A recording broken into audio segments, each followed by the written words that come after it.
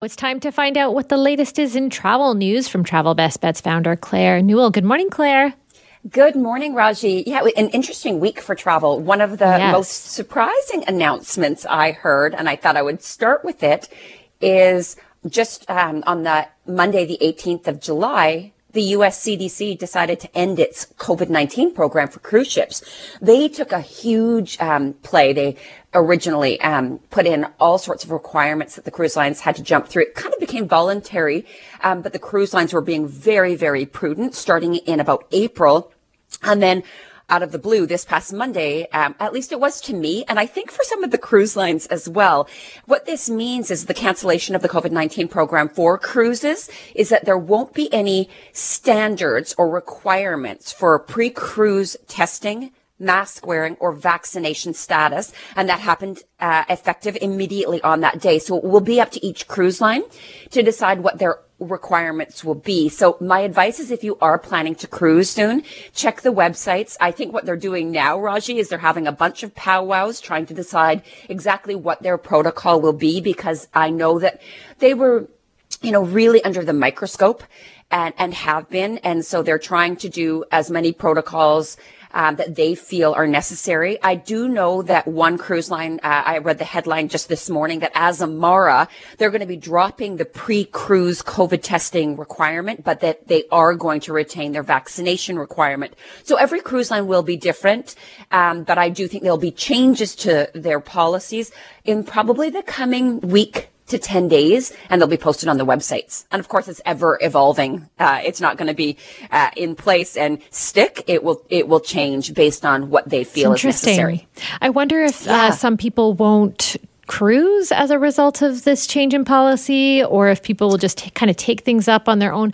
I'm starting to see a lot of interesting voluntary masking and voluntary test taking and that kind of thing, that people just are taking it up on their own kind of as a way of managing COVID in their close circles.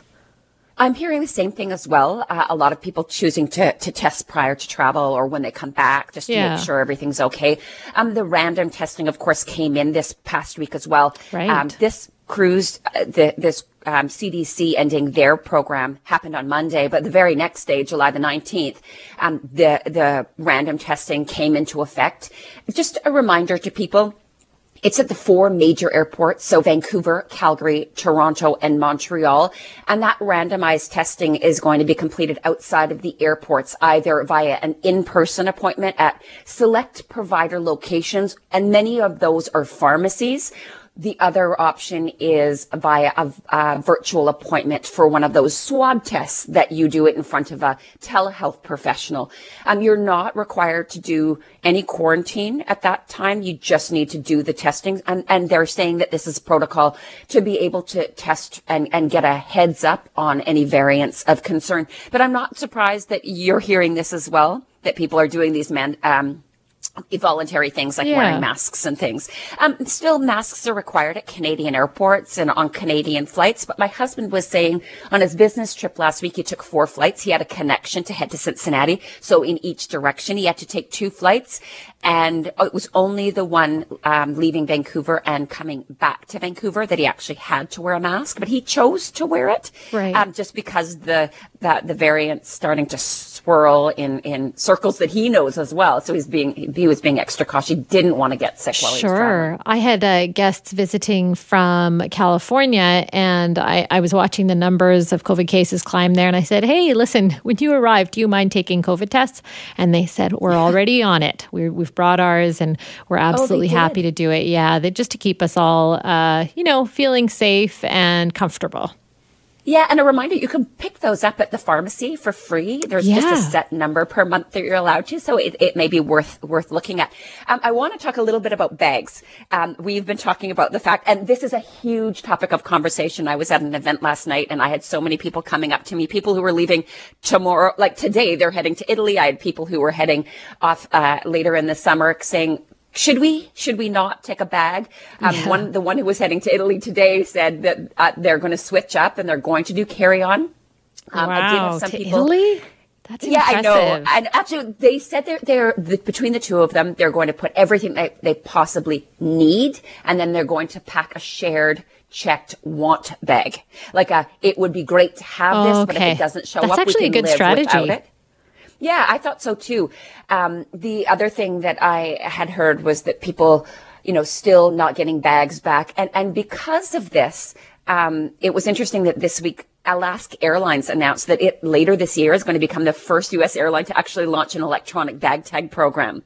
So this is in a partnership with a Dutch company called BagTag, and these devices are equipped with this really cool screen. The way that it's very durable. The way that they tested it, they actually ran over it with luggage carts, and they're actually going to be stress test. Stress test. I thought that was quite appropriate. They're going to be affixed to the bags just like any other bag tag, although it will use an industrial strength plastic zip tie.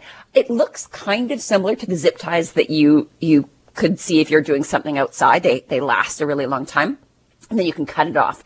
But this will allow any guests who are flying with Alaska Airlines to skip the step of printing traditional bag tags at the airport. And then travelers will be able to activate those devices up to 24 hours before their flight through the carrier's mobile app. That said, right now, it doesn't matter if there's a bag tag. I use Tiles. I know some other people use these ones that are Apple devices. There would be nothing more frustrating to me than knowing where my bag is and still being able to tell the airline, hey, it's here, I'm here, I want it, and nothing being done about it. Yeah, so, no kidding. Yeah, so my advice is still to take carry-on at least until probably Labor Day if you're traveling. And just keep in mind that the airlines, because of this, are being very, very strict. So know the size that you're allowed to take. And remember, if you're stuffing a soft bag full and it's not going to fit into that testing, usually it's like a frame that you test, they will gate check it. And sometimes that means it goes back into the belly of the aircraft and you're still going to be dealing with the luggage carousels at the other end. Whereas some will gate check it and you'll pick it up as you're leaving the aircraft. You're going to wait for someone to pull it to the gangway. So either way, those are very different. It's all dependent on whether or not you actually are testing the size and know the weight limits and all of that. Don't try and go over any of them. They're on the websites and they're there for a reason, and they're being real strict about it. Yeah, Claire, I'm not sure if you came across this story, but I was reading about how some of the travel chaos that's happening in the UK is the new normal, not because of COVID, not because of labor shortages, but because of Brexit. And there's been a lot of finger pointing between France and, say, for example, England, where they're saying, it's you, no, it's you. But the I have been reading that as well. And there may be some element that is the case. But on top of it, I mean, it's just a combination of so many things. And the number one being the staffing shortages, because in both of those places, there's staffing shortages. This is a nightmare all over the world. We've been talking about it for ages, and it's whether people are taking ferries from Dover to Calais or they're taking the Eurostar between central London and central Paris.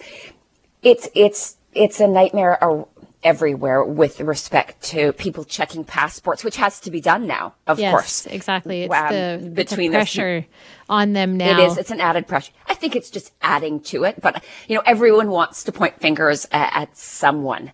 That's for sure. I did want to, do we have time to quickly chat about the fact that what's happening with some of the creative ways people or airlines are dealing with bags at the moment? Yeah, sure. Very quickly. To cement that.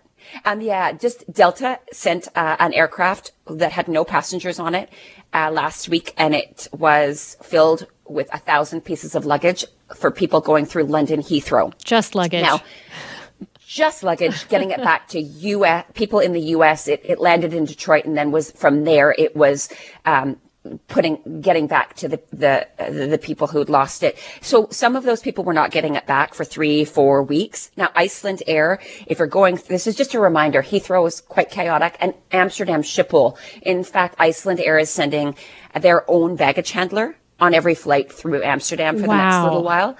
So that just gives you an idea of the staffing issues in these airports.